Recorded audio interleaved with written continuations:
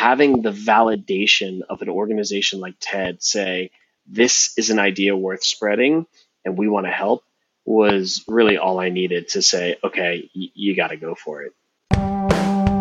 Bonjour, bonjour, and welcome to Mission First, the podcast to get inspired and to learn from successful entrepreneurs who are building a sustainable future for our planet and its people. I am Gilles Toussaint, your host and the founder of GT Impact, a growth and digital marketing agency working only with companies making a positive difference in this world. Growing a company that aims at having a sustainable impact is not easy. That's why I created Mission First. In each episode, I interview one entrepreneur who has a sustainable mission and who has recently gone through the difficult first years successfully.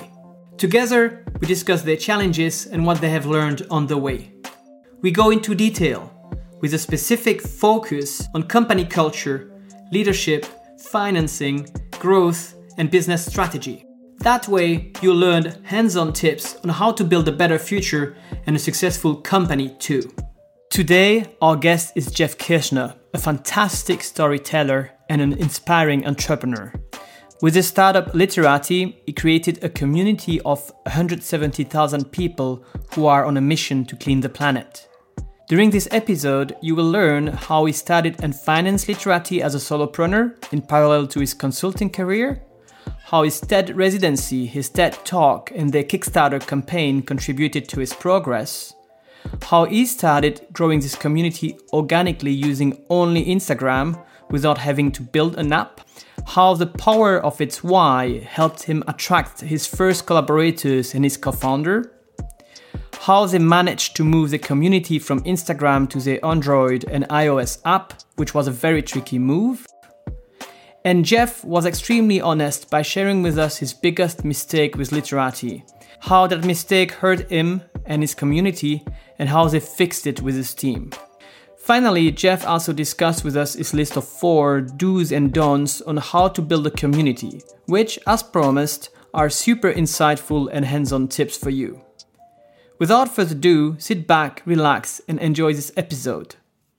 Hi, welcome to this podcast, Jeff. I'm really happy and excited to have the chance to interview you because I'm so inspired by your project and how you managed to create a community of more than 150,000 people who are cleaning up the environment around us, collecting litter in, I think, more than 165 countries around the world. So I think that's really inspiring. So thank you very much for being here with us today. How's it going? I've heard that you had some really big news today. You want to share them with us? I'd be happy to, and thank you so much for having me. I really appreciate it. We were fortunate enough several months ago to be included as part of a sustainability accelerator that was put on by Plug and Play and the Alliance to End Plastic Waste. And they examined 1,000 companies, and Literati was selected as one of the 10 for this accelerator. Today was demo day, and we were just told that we were awarded the top startup of the batch. So we're honored, and the team is feeling really good. It's a good day for us to celebrate a little bit of a win. So that's great. That's amazing. So congratulations for that. Maybe you can start first by explaining our audience a little bit in a few words what Literati does. Yeah, Literati is a global litter intelligence platform. We are a platform that is powered by people. And the way it works is very simple. It starts with a photograph. So we have an iOS and Android application that anybody can download. And you take a photo, and our machine learning will extract what is the object, what is the material or the brand from that image. And we understand the geotag of where it was taken and the time of when it was taken. And what we are doing is effectively building this community that is crowdsourced cleaning the planet one piece of litter at a time, and using all of that data to help create a litter-free world. Great. So how big is the community now? I said 150,000 people, but I know the numbers are like increasing like very, very fast right now. Do you have the exact number? Yeah, so we've crossed over about 170,000 now, and it's in 165 countries, averaging about 10,000 pieces a day, which, look, when you think of the massive problem that we're up against, that's not a lot. but we are growing rapidly, and every day we're making more and more of a dent in what we would consider one of the biggest global pandemics we face. Yes, I saw a great video from you and your daughter explaining, for example, it took 6 years to pick up the first 1 million pieces of litter. It took 1 year to pick up the second million, and now 6 months for the third million. Do you have an idea how long it's going to take for the fourth million? Yeah, actually, we're now over 5 million pieces. We have just this past month crossed over 5.4 million pieces. And, I think the reality is when you get lots of people working towards the same common goal, it's amazing how much impact can be created and how quickly. That's really something I want to talk about in a few minutes, is to talk about how you build that community. With the business model that you have, and also for the impact, of course, it can have, you have a lot of brands and companies and cities working with you now. How many of these partners are working with you? Well, it's interesting. We have, I guess you would consider 4 different groups of partners. The first are schools. We're in hundreds of schools. The second would be NGOs. So we work with a number of NGOs all around the world. These are mostly environmental groups who are out there doing community cleanups and keeping beaches clean and the ocean. A number of brands who are either doing employment engagement programs or they're interested in learning about their own environmental footprint, and then quite a few cities. And so, for us, it's about really building a platform that can solve this problem that everybody faces together, which is how do we engage people to contribute to a clean planet? And so whether that's a 5th grade class or the entire city of San Francisco, how do we build a tool that is simple yet sophisticated so that everybody can be part of the solution? Okay, and how many employees do you have? We are about 17 total people involved in the company. That's a mixture of both full-time and some contractors, but 17. 17. And so it's a LLC in the United States. Does it stand for a profit or a non-profit company? So you are correct. We are structured as an LLC, which is a for-profit entity. We are on the road to becoming a B Corp, which stands for benefit. Our belief is that we really can value both people, planet, and profit. And the way to create the most impact is to create a sustainable organization. And so really that's the path that we're on. So for our audience, I've learned about B Corp recently as well. What does it mean to become a B Corp company? Well, you're really adhering to a certain set of standards, right? And so there's what's called B corporations and there's B certified. Without getting into the details, what it really means is that sort of in the charter of your organization, your mission is front and center. And in the case of a B Corp, it means that your mission, that public benefit, really cannot be compromised. So that is always what is your North Star. And sometimes the financial decisions you make may not necessarily be in alignment with the larger benefit. So let me give you an oversimplified example of that. Let's say I was going to purchase T-shirts for everybody in the company, and I could buy inexpensive T-shirts that were made 5,000 miles away and they cost 99 cents. Or I could buy T-shirts that were locally sourced from organically certified cotton from a supplier who met all the necessary criteria, and they cost, fair trade suppliers, and those T-shirts cost $5 each. It's going to be more expensive for us to buy the $5 T-shirt, but it's more in alignment with what we believe in as an entity. That's great to hear, because this podcast is called Mission First. Yes. I think that's in perfect alignment to this podcast. Regarding the financing part, I would like to talk about it a bit later, but just to have an idea as well. Do you have any financing round? Have you had any financing round before, or are you totally bootstrapped and are you profitable, or have you like broke even yet? Sure. So we ran a Kickstarter campaign several years ago, which was successful. And that brought $50,000 into the company. And more importantly, it really started enabling us to build our community. We then went to raise a seed round of capital for $1.5 million, which we are sort of in the middle of now. We closed $500,000 from accredited angel investors, and then received a $1 million non-dilutive grant from the National Science Foundation. We have generated revenue in the last 2 years, and we are in the middle of closing that seed round now. Okay, this 1.5 million. Correct. Okay, good. So I think that gives us a very good idea of where you are now and what you do.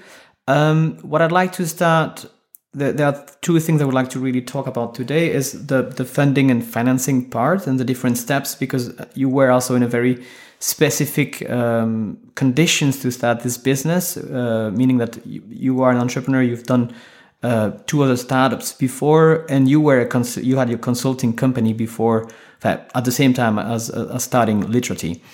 So, but one of the main achievements of what you've done is definitely to be able to grow this huge community, and I'd like to talk about that. So, can you tell us a bit how Literati started, and put yourself back in these days in 2012, I think, and what is the first thing you've done, and what was the inspiration for Literati? You're correct. It did start in 2012. I was walking in the woods with my 2 kids, who at the time were only 4 and 2 years old. And my daughter noticed a plastic tub of cat litter sitting in a creek. And she looked at me and just said, "Daddy, that doesn't go there." And it was an eye-opening moment. I was living in San Francisco in the Bay Area, and we as a community are known for being environmentally responsible and ecologically progressive. And yet everywhere I looked, there was litter. And when she said that, it reminded me of when I was a kid. I used to go to summer camp, and the camp director would often say, "Quick, everybody go pick up 5 pieces of litter." And so you'd get 200 kids, they're all picking up 5 pieces, and within a few minutes we had a spotless camp. And I thought, well, why not apply that crowdsourced behavior to the entire planet? And that was the inspiration for starting Literati. So you took a picture of that litter with your daughter, and what did you do with it? Yeah, so actually, what happened after she made that comment was a little bit strange. So I took a photograph of a cigarette butt using Instagram. And I'd love to tell you that there was this idea for, building a community. I'd love to suggest that I had this belief, but it wasn't even a thought. I just took a photo. And then I took another photo of another piece of litter and another photo of another piece of litter, all using Instagram. And I noticed 2 things happening to me. The first was that litter suddenly became artistic and therefore approachable. So the bottle cap that was lying on the ground that typically I would have walked over suddenly became a really interesting photo opportunity. The second thing that I noticed was that after a week, I had 50 or 60 photos on my phone, and I had picked up every single piece I had photographed and properly either thrown away or recycled or composted. And I realized that the same way people are measuring the steps they walk or the miles they ride or the calories they consume, I was measuring the positive impact I was having on the planet. And so I started telling people what I was doing. And that was really the beginning of Literati, was simply as a hashtag on top of Instagram. That was, as there's a term in Silicon Valley or in the tech startup world called the MVP, the minimum viable product. And really that was our minimum viable product, simply a hashtag on the Instagram platform. So how do you promote it at that time? How does that grow, and what was the next step? Well, what was interesting was that I started telling people that Literati was using Instagram to clean the planet. And what was fascinating was that would always invite a follow-up, like, well, what do you mean? What do you mean Instagram is cleaning the planet? And it allowed me to tell people what I was doing. You got to understand, at this point, there was only, a couple of people in this community. It was like me, my brother, my wife, like that, a few friends, like that was it.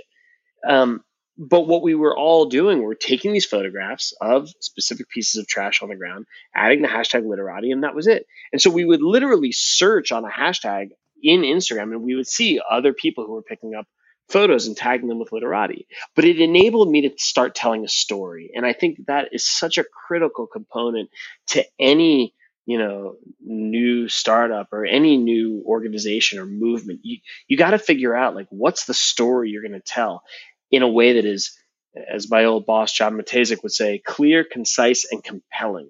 What is it about what we're doing that other people are going to say, wow, that's interesting, tell me more? And so at that stage, I was literally saying, we are using Instagram to clean the planet. And that typically got people thinking, or excuse me, that typically got people asking, what do you mean? How does that work? Tell me more. And at that time literati at that time, what do? You hadn't the company yet? Do you create a website? Do you just create the Instagram like account of literati and you start sharing everything there? Yeah, what's funny is that we had none of that. There was no company, there was no website, there was no Instagram account. It was literally my Instagram account. And so what happened was that, you can imagine, my Instagram account was suddenly filled with pictures of trash. And so I think the next step was, okay, I don't want to have like all these pictures of bottle caps and cigarettes next to pictures of my my two kids. I should probably start a new Instagram account. So that was the beginning of starting the Literati Instagram account. And so that was like the quickest next step I could make to start to build a brand. So the brand really, before there was a company, before there was anything, the brand, if you will, was a hashtag. Then it was an Instagram account. And that got us to sort of the next level. And what was the next level? How do you promote? How do you grow from there? Yeah. So it was tricky, but the idea was, you don't need to download an app. Like our messaging was, don't worry about downloading an app. Use something you already use every day, which is Instagram. All you have to do is take a photograph of a piece of litter, add the hashtag literati, and throw out or recycle what you're finding. That was the message. It was, how is this super, super simple for an action that you're already doing? And that was great, because everybody at that point knew what Instagram was. Instagram at this point, had not been acquired by Facebook, but it was a global phenomenon with about 300 million people on their platform. So everybody knew it. Most people had it, at least most people that I was coming in contact with had it. And so that really allowed us to start to build a story and build, a bit of a community. Granted, this was a community on top of Instagram, but it was our own little community. And it was really a community centered around this hashtag with this one Literati Instagram account, which was just me going around taking pictures of trash where I would find it. Yeah, and Instagram at the time was also very, very organic. So I guess people would just follow you, or like the hashtags were driving a lot of people. What kind of hashtag were you using at the time? So you're absolutely right. It was very organic at that point. I was really using just the Literati hashtag, because I had started using my personal Instagram account, and I was using the Literati hashtag. And that's how I was finding other people who were also using that hashtag. And so what I mean by that is, I started telling people what I was doing. I would speak at a school, or I would get invited to speak at like the Monterey Bay Aquarium in California, which is a well-known institution. And I would tell my story. And so all of a sudden, others using their own Instagram accounts would use the Literati hashtag. And this was the way I would find them. But what happened next was, I learned that every photograph actually held a ton of data. So I started adding hashtags like Starbucks plastic cup, or Coca-Cola aluminum can. So now each photo would have the hashtag for the object, the hashtag for the material, the hashtag for the brand, and then of course hashtag literati. So it was becoming this interesting way of collecting information about what was in the photo. I then learned that each photo also had a geotag and a timestamp. And so if you think about it, suddenly every single photo could tell us who took a picture of what, where, and when. And that was sort of a light bulb moment for me, because I realized that this was no longer just a collection of pretty pictures taken by people. This was really a community that was generating data. And that was a pretty cool moment.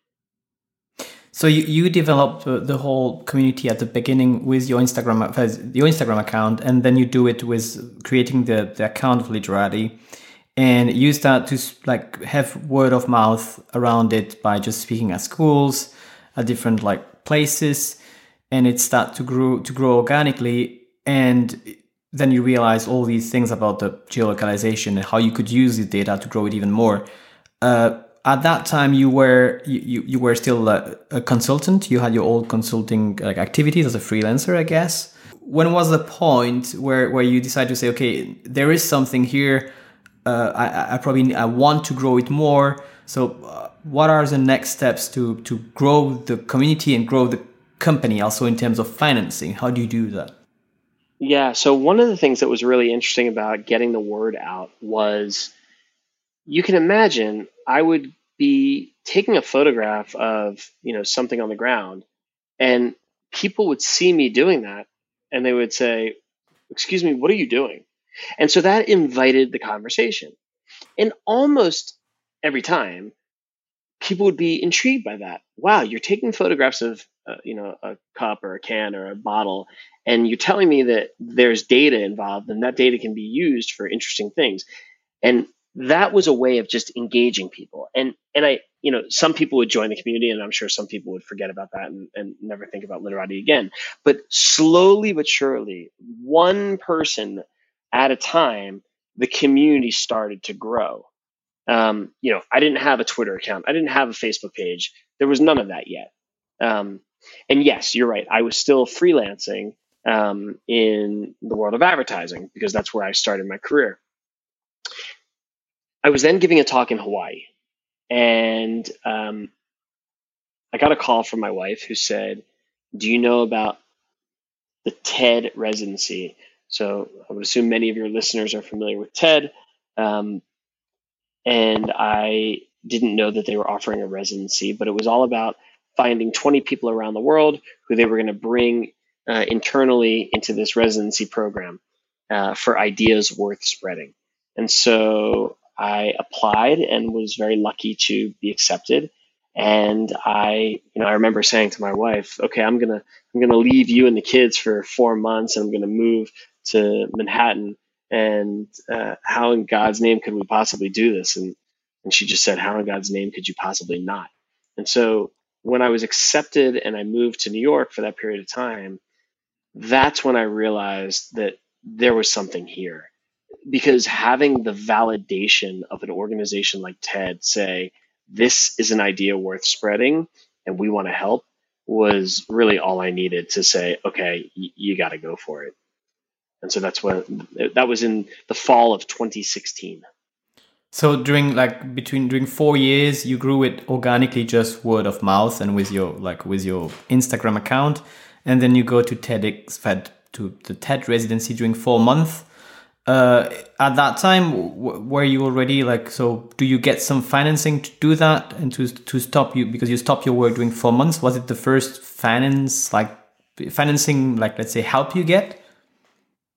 No, I did not have any financing at that point. So I was taking money that I had made freelancing and, putting that towards, the business. But it wasn't really going towards the business because there was no business at that point. So if you think about it, one of the, I think, lucky decisions that was made early on was using Instagram. Like, I didn't have to worry about application development. I didn't have to worry about server costs. I didn't have to worry about storage at that point. So there weren't a lot of company related bills. Sure, there were some travel related costs and things like that, but any money that I made from freelancing that wasn't going towards, food for my family, what I was using to promote Literati by me going to places to talk to people about it.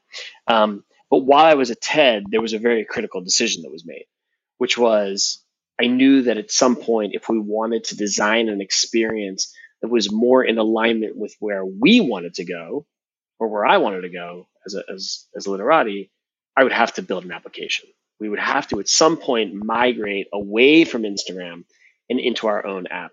And so that was really tricky because, back to the storytelling, for the last 4 years, I had just spent, every waking hour promoting this idea of photograph a piece of litter using Instagram, add this hashtag, throw out the litter. Suddenly, I had to now shift and tell an existing community, hey, I know that you've been using Instagram. Now we're going to use an app. And by the way, I, really wasn't sure how I was going to do this. I'm not an engineer. But that was the pivot that we needed to make. And so I decided that that's what we would do. And I had a friend who had a friend who was about to enroll in an iOS development course. And he needed a project to work on, and I needed an app. And so a gentleman by the name of Gilbert Bogosian started developing the first Literati application for iOS. And suddenly we were no longer just a hashtag on Instagram. Wow. And so all of that happens after or during the TED residency? Yeah, sort of yes and yes, like during and a little bit after. And, it's not a binary moment. It happened a little bit before and then certainly during and then continued after. And what has been the hardest part? So there were a number of challenges, not the least of which is I don't code. So I was not in a position to really assess the quality of code, the quality of, the application, other than I knew what I liked about it and what I didn't, and if it felt good. And then I certainly got feedback from people. But one of the challenges was not knowing what I didn't know. In terms of the challenge of migrating people from Instagram to the app, once again, back to storytelling. So the story now was, look, this is a superior experience. And the reason we believe it's superior is that it's much faster. You no longer have to add the hashtag literati because now it's all within the literati environment. And it's optimized for taking photos quickly. Whereas Instagram is optimized for making your photos beautiful and enabling your community to see them. My story now was, this is optimized to help you collect as much data as fast as possible.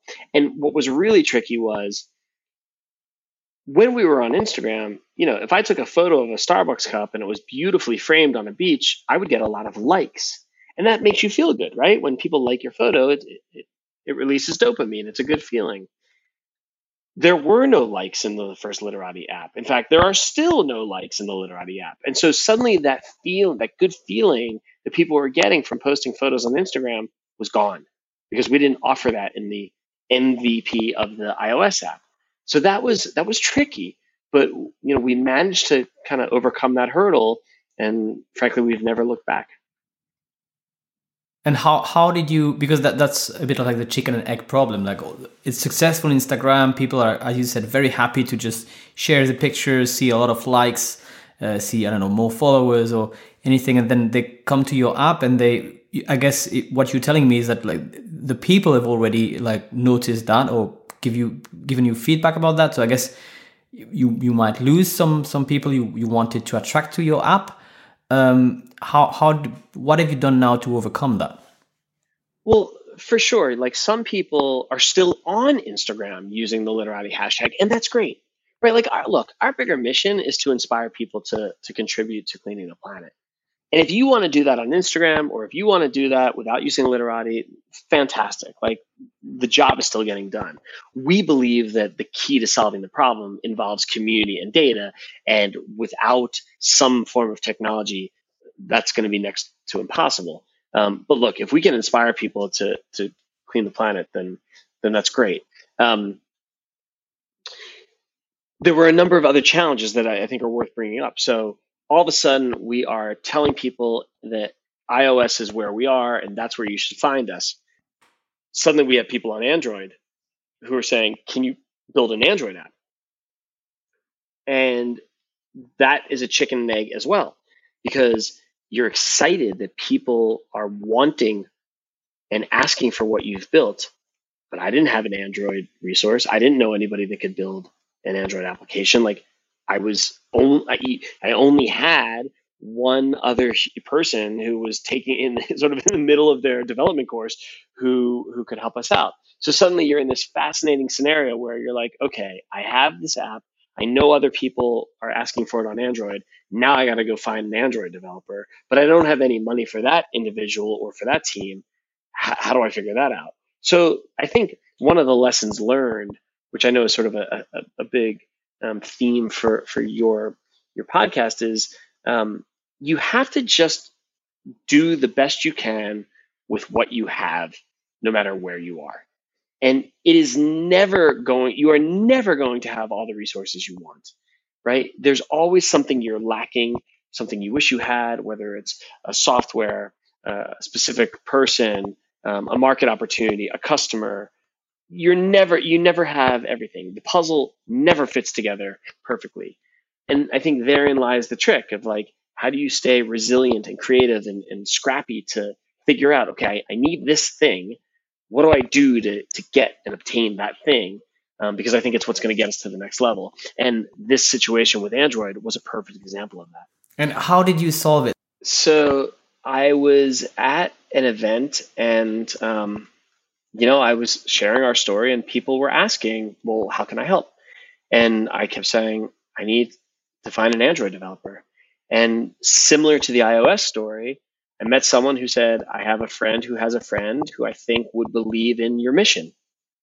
And I do think that one of the advantages Literati has always had, and many social ventures and social entrepreneurs have this, is you have this bigger mission, right? You're trying to solve a problem that a lot of people can relate to. And I think that when you're trying to solve a problem that a lot of people can relate to, people want to help, right?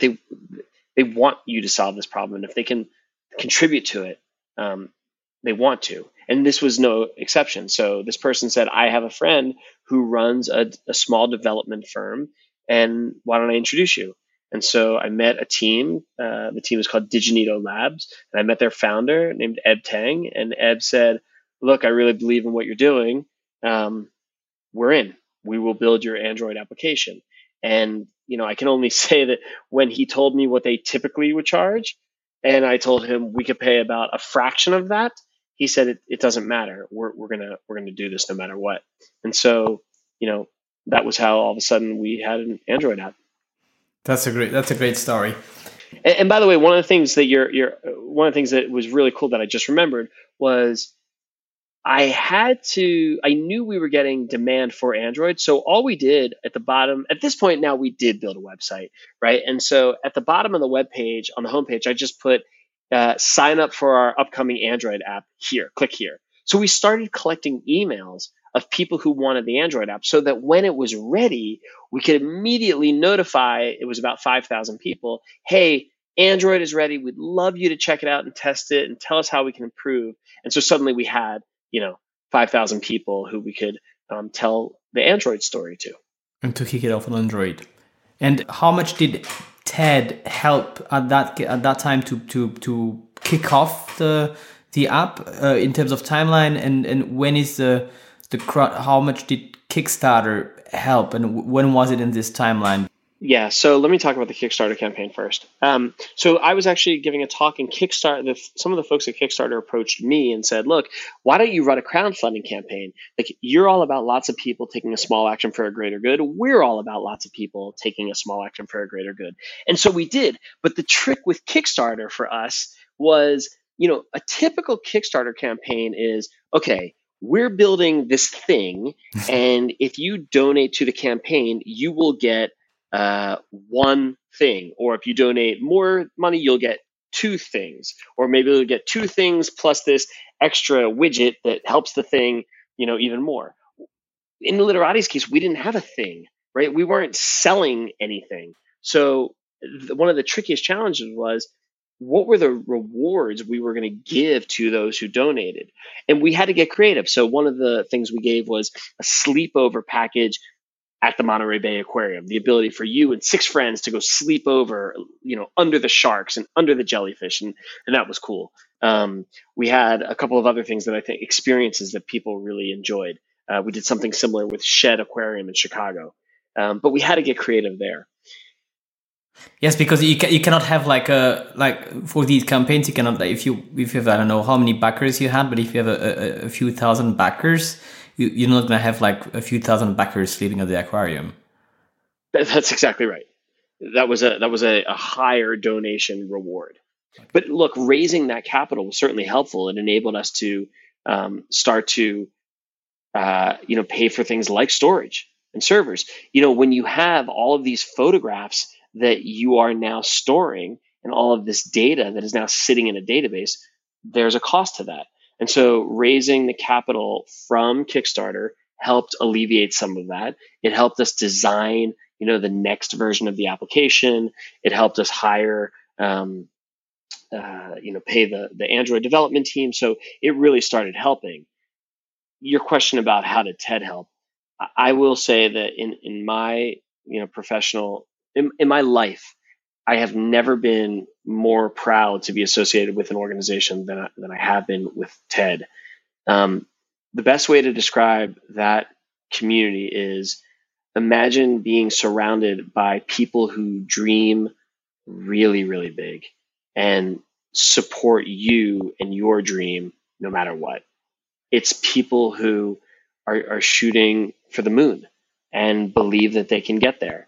And there's just a support network and a trust and an authenticity that I will forever be grateful for being a part of.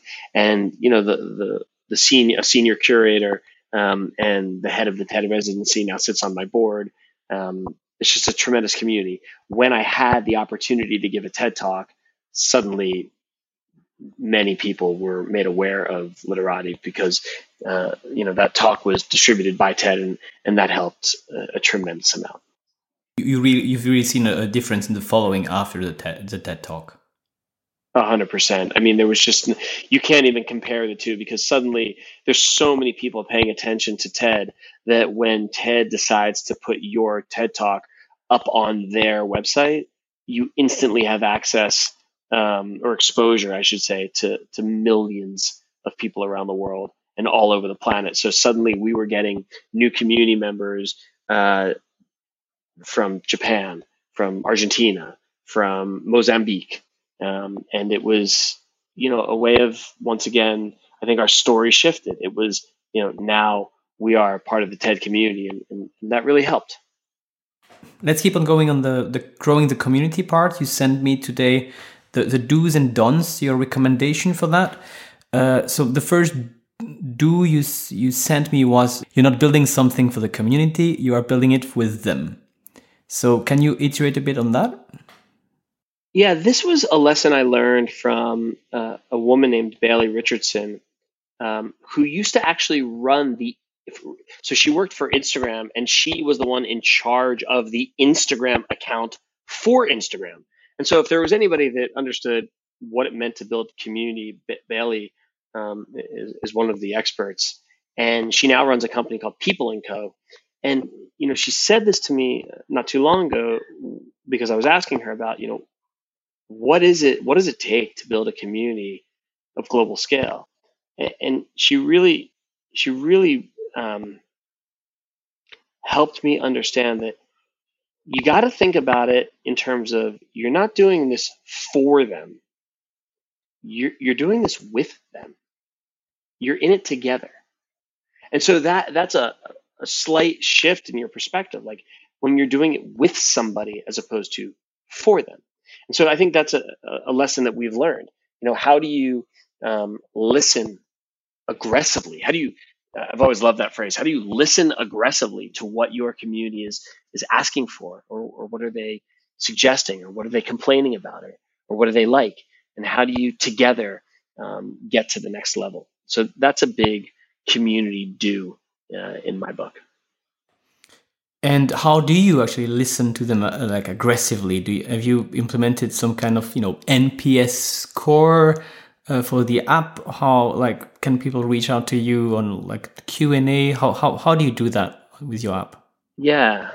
So we've tried to make ourselves available through a number of channels. So across social media, we have an Instagram page, we have a Twitter account, we have a Facebook page. We also have a Facebook group, which is really for, about right now, about 150 Literati ambassadors all over the world. And these are people who are picking up 4, 5, 600 pieces a day. Some people over 1,000 pieces a day. These are the people who are really intrinsically motivated to go clean the world.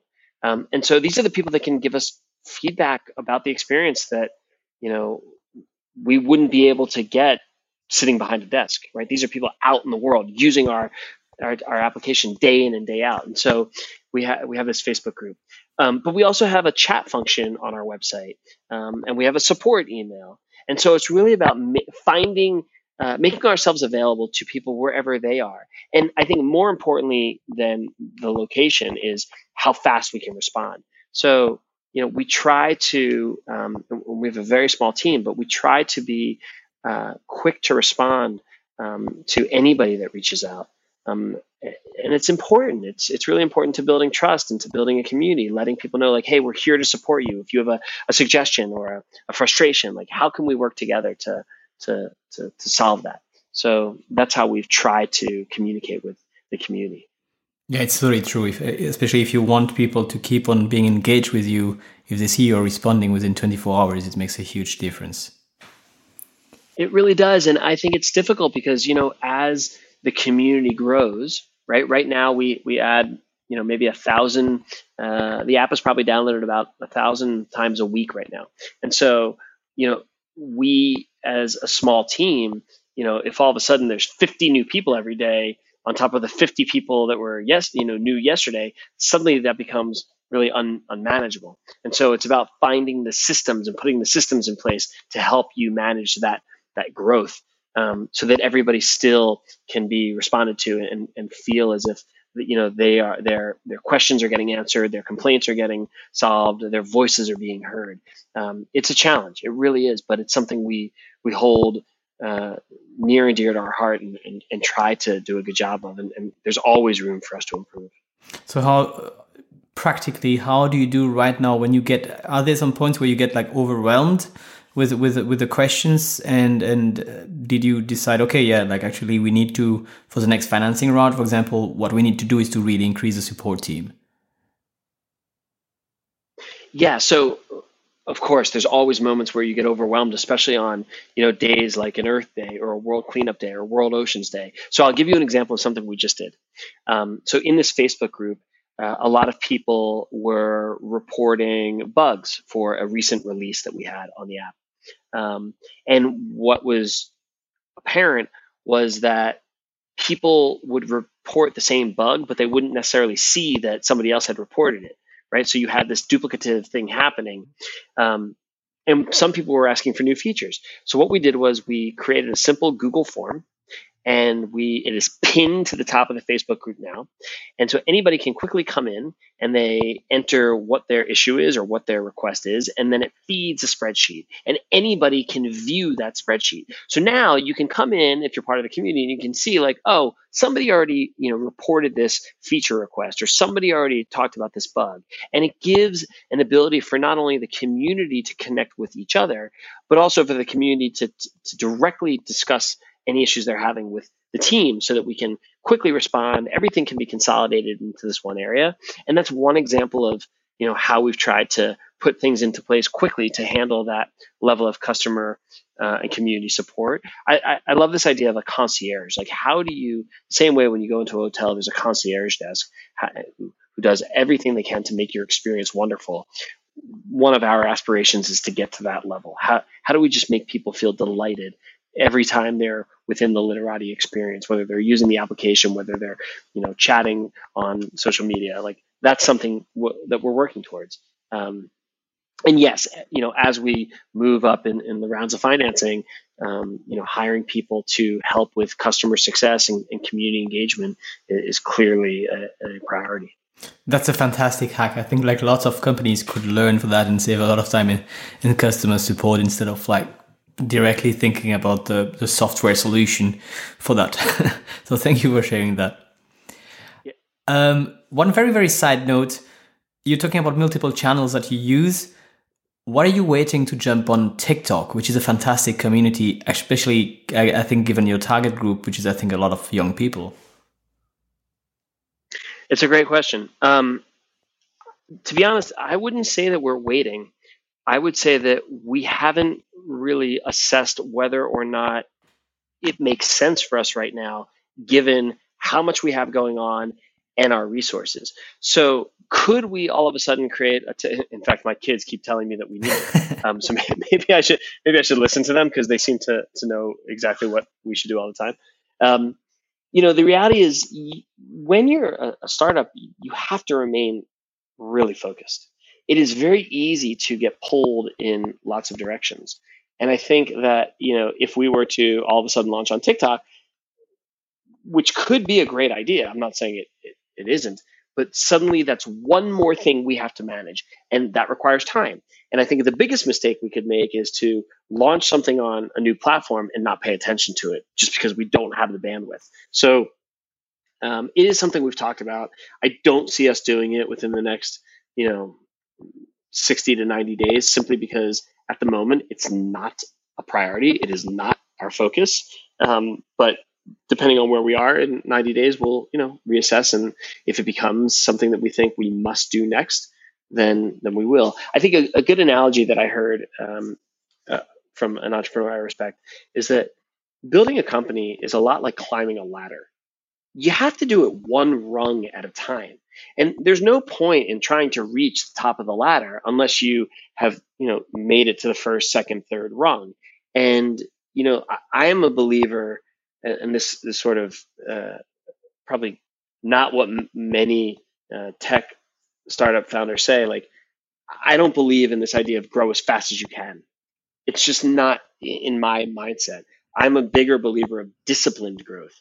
How do you grow in a way that makes sense for your company, for your investors, for your community and customers more than anybody, right? How do you do that in a disciplined way? And so, like, could we all of a sudden go to another platform? Sure. Is that the right thing for us right now? It's not. That's great to hear, and I think it's a fantastic virtue that a lot of CEOs must have to be able to be focused. And if I can say, you seem also very nimble, because when I hear like CEOs sometimes speaking about the next channel will be next year, so here we are talking about 90 days, 60 to 90 days, which I think is very, very, very lean. So yeah, congrats for that like flexibility versus and at the same time being able to stay focused. The second do's you said was transparency is critical. So for us, transparency means several things. We are all about cleaning the planet. So when it comes to litter and waste, as you can imagine, there are a lot of groups and people who are pointing fingers at one another. Everybody's saying it's somebody else's fault, right? So some people say, well, it's the brand's fault because they're making material that isn't sustainable, and it's their fault. Others are saying, no, it's the person who throws the thing on the ground. It's their fault. Others are saying, no, it's the city's fault because the trash cans aren't made to support the amount of waste and they're overflowing. And so everybody is talking about whose fault it is. And our position is we share in this responsibility. And we need to start from an element of truth and transparency.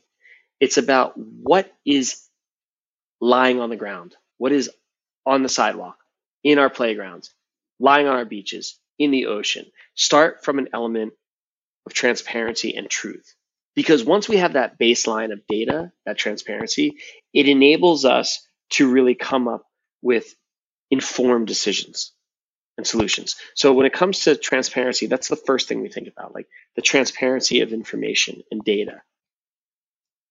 The second thing around transparency is talking with the community. So what I mean by that is when we make a mistake, we own up to it. We don't try to blame somebody else.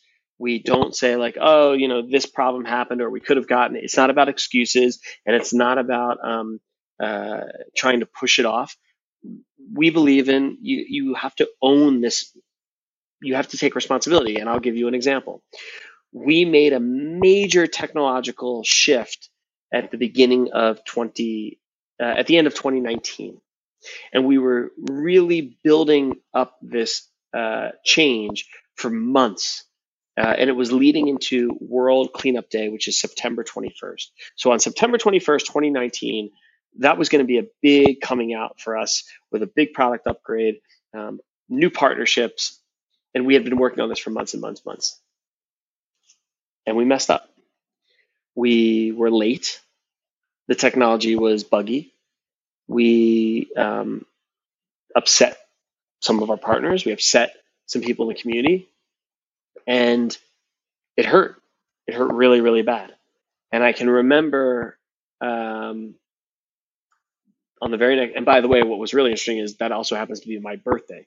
And so I had this really interesting birthday where all of a sudden I had a ton of people who were really disappointed in me. And I wasn't happy about that. And I remember for the next, 48 hours, the team just said, okay, we need to first just take a breath and let's just slow down for a second. What is the immediate thing we can do to fix this? And so what we decided was the first thing we're going to do is talk to the community and say, look, we've messed up and we're sorry.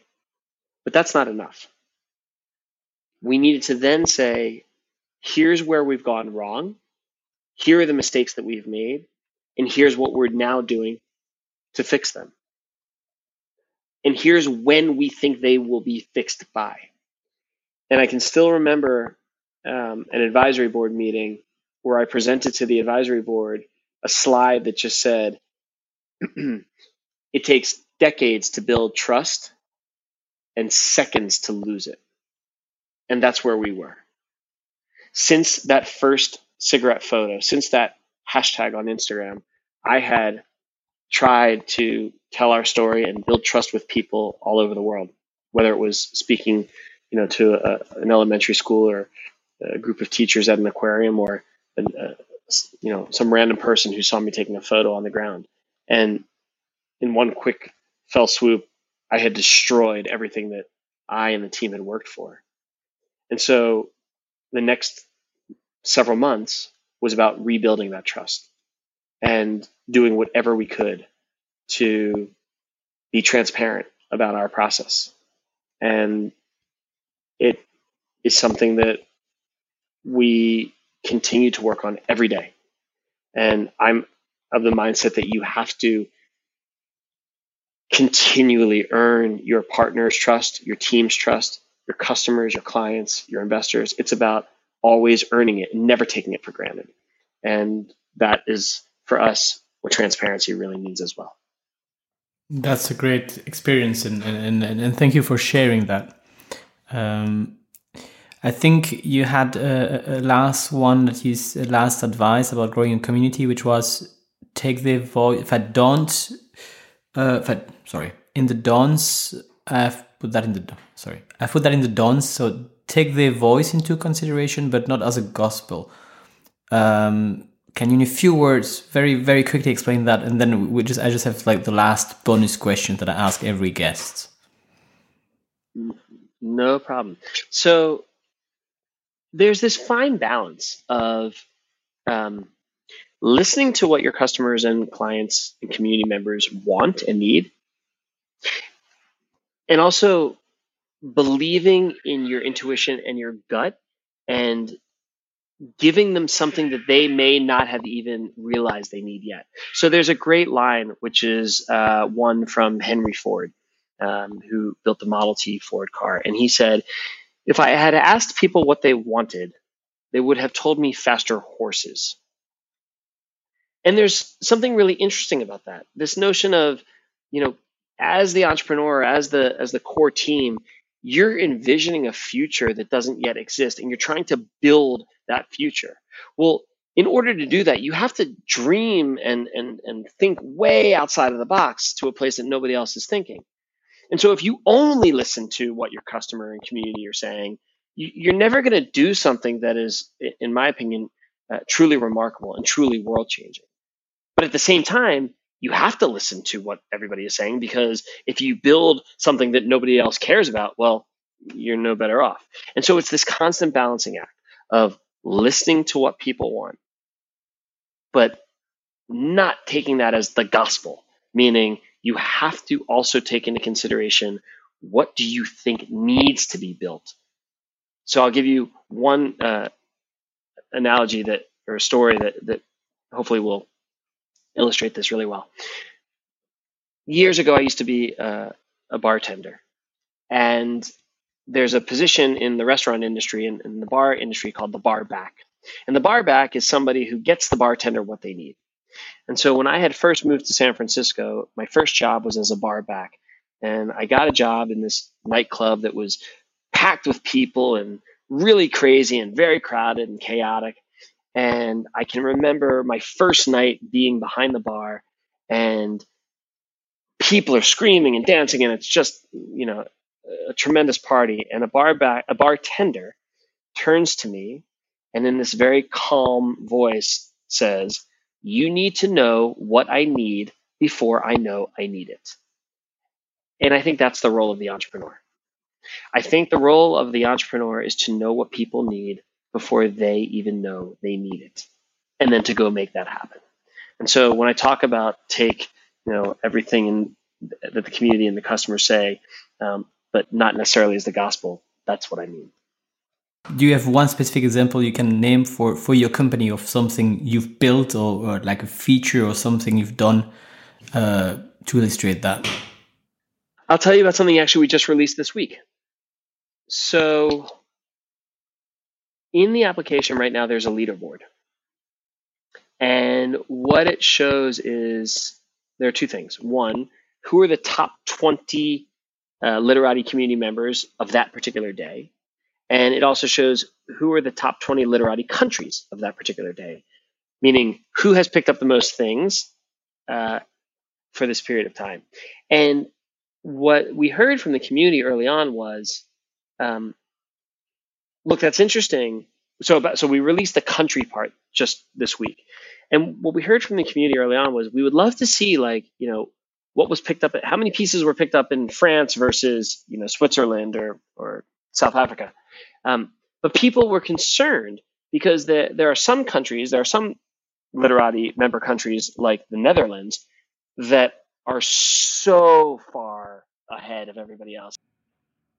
I see that now here. Like there are 6,345 pieces. I don't know if it's per day or per month for the Netherlands compared to, for the first one, that's just today, compared to the United States, it was like 1,200 pieces, like roughly. So it's like they're 5 times more. That's right. So the idea was, if we showed that the Netherlands had, the Dutch community has now picked up, I think it's well over 2 million pieces. So if we showed the Dutch community at 2 million, well, any new community that would come on board would say God, we're never going to catch them. We're just so far behind. And so therefore it can feel overwhelming, right? That's not the feeling we want people to have. So instead of showing an all-time historical leaderboard, what we did was we created it as a rolling 24 hours. So that number is live and it changes every second for the last 24 hours. So what I mean by that is, if all of a sudden right now somebody in Denmark went and you had 50 people in Denmark, each picking up 50 things, and so all of a sudden you had 2,500 pieces picked up in Denmark, Denmark would be on that list immediately. So it gives everybody a chance to participate every day. Every day there's a new chance for you as an individual to be on the leaderboard, or for you as a country to be on the leaderboard. And the community thought, well, that's probably not going to be a good idea if we show the all-time history. And we said, okay, but what if we just change it a little bit so that it's not all time, but it's every 24 hours? And I think that's a good example of giving people something they want, but maybe not in the way that they necessarily expected. So as last questions, what is the best advice you've been given as an entrepreneur? So this is a tricky one. because I think it's entrepreneur dependent. So the best advice for me might not be the best advice for someone else. I want to be very careful about this, right? Like, I think it depends on who the individual is. But I'll give you a piece of advice that has personally helped me a lot, which is it's okay to ask for help. You don't have to do it alone. And nobody expects you to do it alone. And I think a lot of times founders feel like they carry the weight of the world on their shoulders and that everybody is looking to them for every answer and that they should always know exactly what they're doing and be energetic and confident. And the truth is, for me, like, sometimes you just need help. In fact, all the time you need help.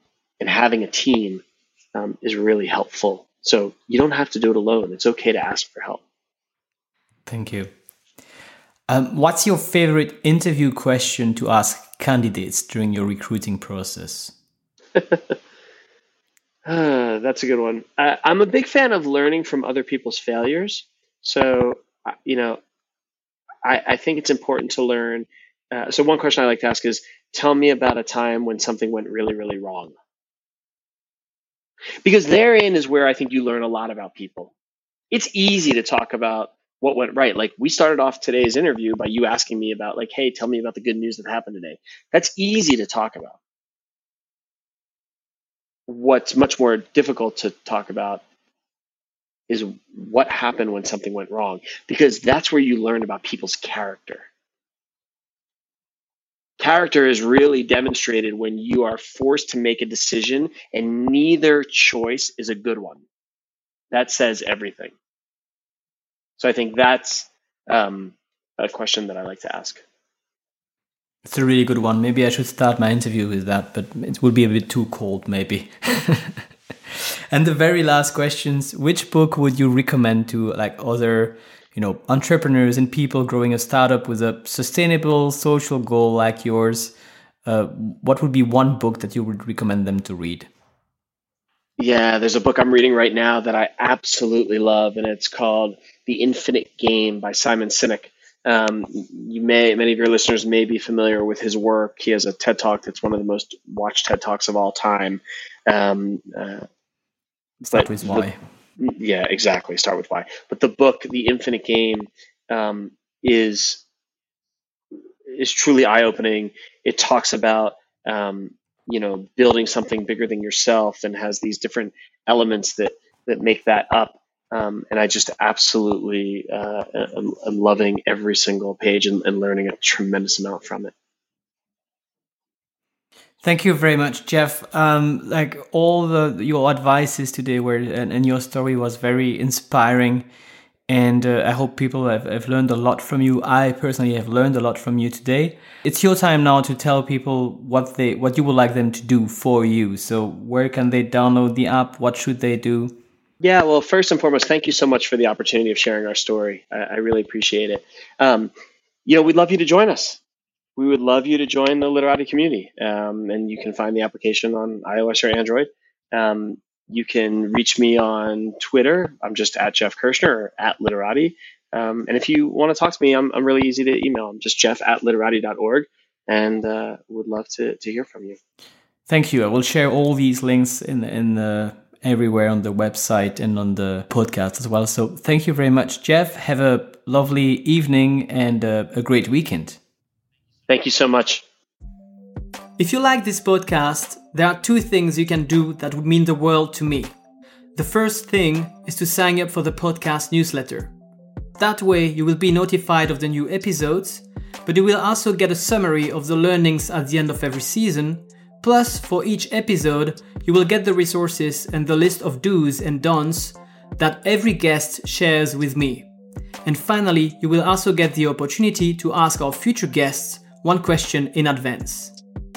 You can sign up for this newsletter on gtimpact.com. The second thing you can do to be super helpful is to recommend this podcast. For that, you can write a review on Apple Podcasts and share the podcast with your friends, other entrepreneurs, and people trying to build a sustainable future. That way, we can all learn together and work on a brighter future for us, our children, and our planet. Thank you very much, and see you next week for the next episode. Have a nice day.